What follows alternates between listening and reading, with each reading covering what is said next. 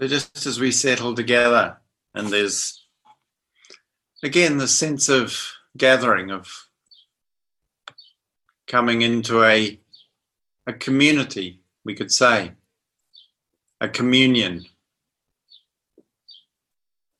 of connection, of presence, of shared engagement and heart. And I just want to begin by saying how lovely it's been to spend these days with you. And in fact, all of us, myself, River and Ella, we've enjoyed it so much. We've decided that we'll keep a little something going on beyond today, just so as to name that from the beginning, that we'd like to continue to offer, at least for the rest of this week, a space where those who wish can come together and practice together.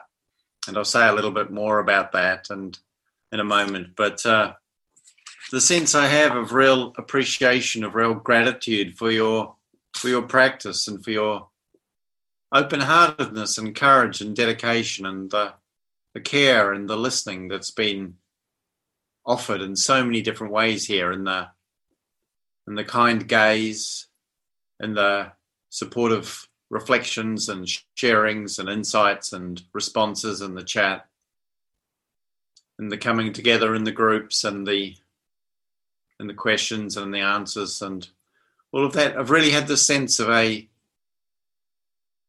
precious gathering, a blessed gathering, and what we talk about in the tradition, the jewels, the refuges of Buddha, of Dharma, of Sangha, this possibility of awakening, the teachings and the practices that support our awakening, and the community that we share this journey with. A sense of community, of Sangha, has been so strong and a really blessed thing. And really hope that you too have felt this and felt the value, felt the power, felt the blessedness of what's been happening here. And I also just want to say it's felt a little bit for me like traveling in a foreign land. It's perhaps similar for some of us, some of you, but although the world of retreats and meditation is very, very deeply familiar to me, the process of being in an online environment and doing this has felt kind of like a journey into a strange world in which I don't really know how to do things or how things happen. And that's actually also been lovely. I found it myself touched to discover how much intimacy, how much presence, how much connection can arise in this field, even with the sometimes complexity or clunkiness of and sometimes the not quite workingness of the interface of the world of computers and devices. So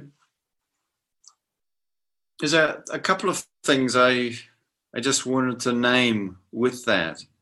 And it's come so many times, I think, just worth acknowledging again the sense so many of us have of the wish for positive change, the hope for growth, for opening, for development, both in our own journey, but also in our world and in our culture, in our communities. And I'm just going to check, am I coming through all right? You're breaking up a little bit, Yanai. Can someone tell me if I'm... yes, I've just realized I've not actually plugged into the... Am I coming through okay now? Yeah, that's better, thanks. Was that going on the whole time I was talking? I should have asked earlier, I'm sorry. Only a little bit now and then. Well, there you are. I completely forgot to switch on my phone, which has got a better system here than the Wi-Fi, but I hope it'll be clear now. I just received in a message from a community I'm connected with a little quote from the Pope, in fact, who in Pope Francis in his Easter message yesterday said, "I hope that this time of danger will free us from operating on automatic pilot, will shake our sleepy consciences and allow a humanist and ecological conversation that puts an end to the idolatry of money and places human life and dignity at the center. And I was just again touched to read these words of a leader who I don't know particularly, and of a faith I'm not particularly connected to, but that recognition of how we so often are operating on automatic pilot.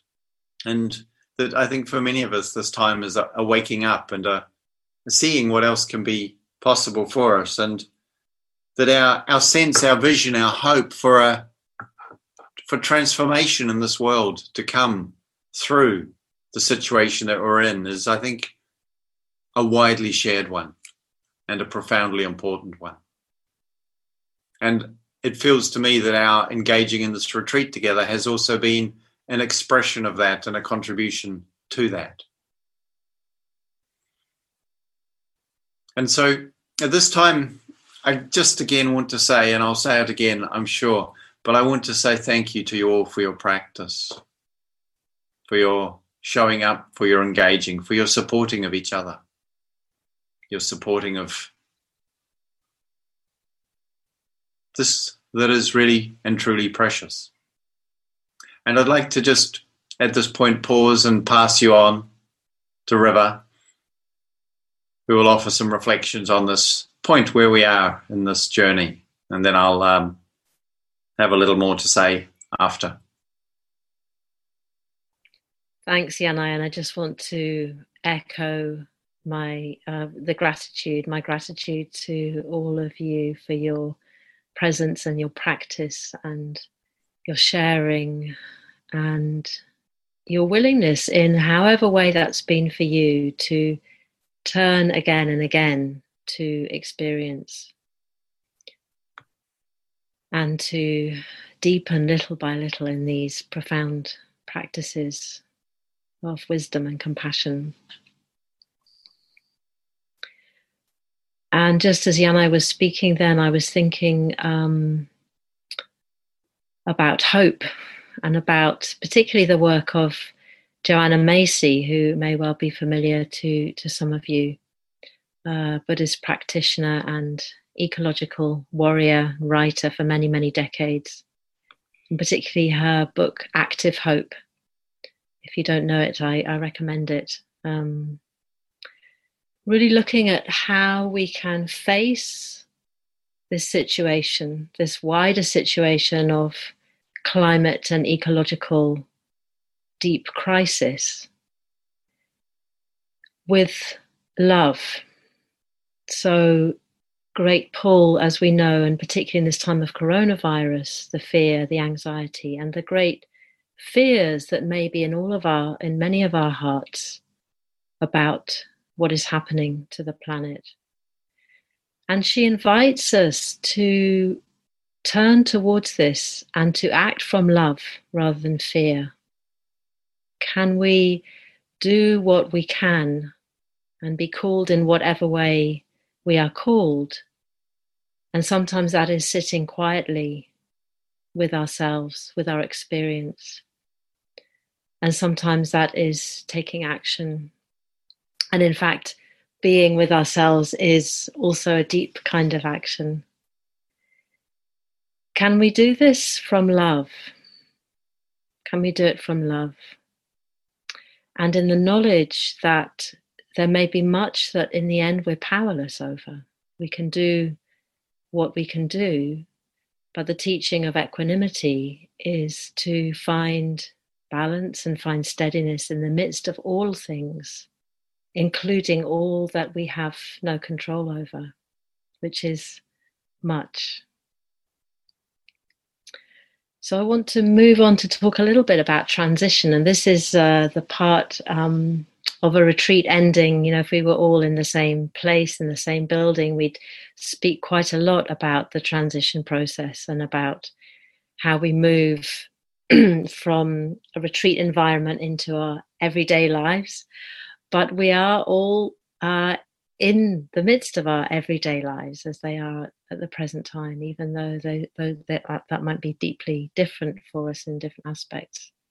But still there is going to be some elements of transition, and this will vary a lot. So for some of us, we've been able to do a lot of the sittings and follow the practices, and really deepen over the last few days. And for some of us, we've been combining it with work, with family responsibilities. But all of us together have created a container, a very particular kind of container. And now that container is going to change. It's going to, as all things do, dissolve. It's going to change form.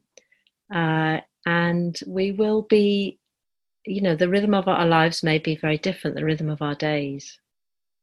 So really to take care with that transition. And people were sharing in the Q&A in the small groups today already a kind of an anticipation of that transition and a certain amount of anxiety about it. And sometimes when I was on retreat, particularly if, I'd felt like the heart had opened and there'd been some deepening of practice, teachers would talk about impermanence, and I'd kind of hear it, but I'd, really to myself, I was going, no, this is going to carry on. I'm going to carry on feeling, like this open-heartedness, this whatever, these positive qualities. And then I would, come home and conditions change. And I would find myself in different conditions, and not particularly sometimes the conditions really supportive to a lot of deep practice. And sometimes then there would come a sense of, sometimes I called it falling off the wagon, or, a sense of kind of disappointment in myself, or a kind of a sort of, resignation, or even despair, really. So I just wanted to name that in case that is something that you encounter in the days to come. To, as much as possible, remember to bring kindness to those moments, to bring patience, to know that conditions change, that we've had particular kinds of conditions here together. And, in different conditions, there will be, other things happening, other calls on our time, other pulls on our attention. And this patient work of remembering to remember. As I've said before, so much of our practice is remembering to remember, and even remembering what can help us remember. What can help us to remember where we really want to set our compass, where we want to line up our intention and our attention, so that we can point more and more, and this is a gradual process sometimes, and a delicate process, and as I've said earlier, 2 steps forward, 1 step back. This process of really tuning to what is the deepest desire of our hearts. So with the transition, patience, as much gentleness with the self as we can. And also, knowing and remembering what can support us. Community, practice, the qualities of the Brahma Viharas that we've been talking about, the cultivation of joy, the steadiness, the care, the guardianship of the body in whatever shape that feels most right for you.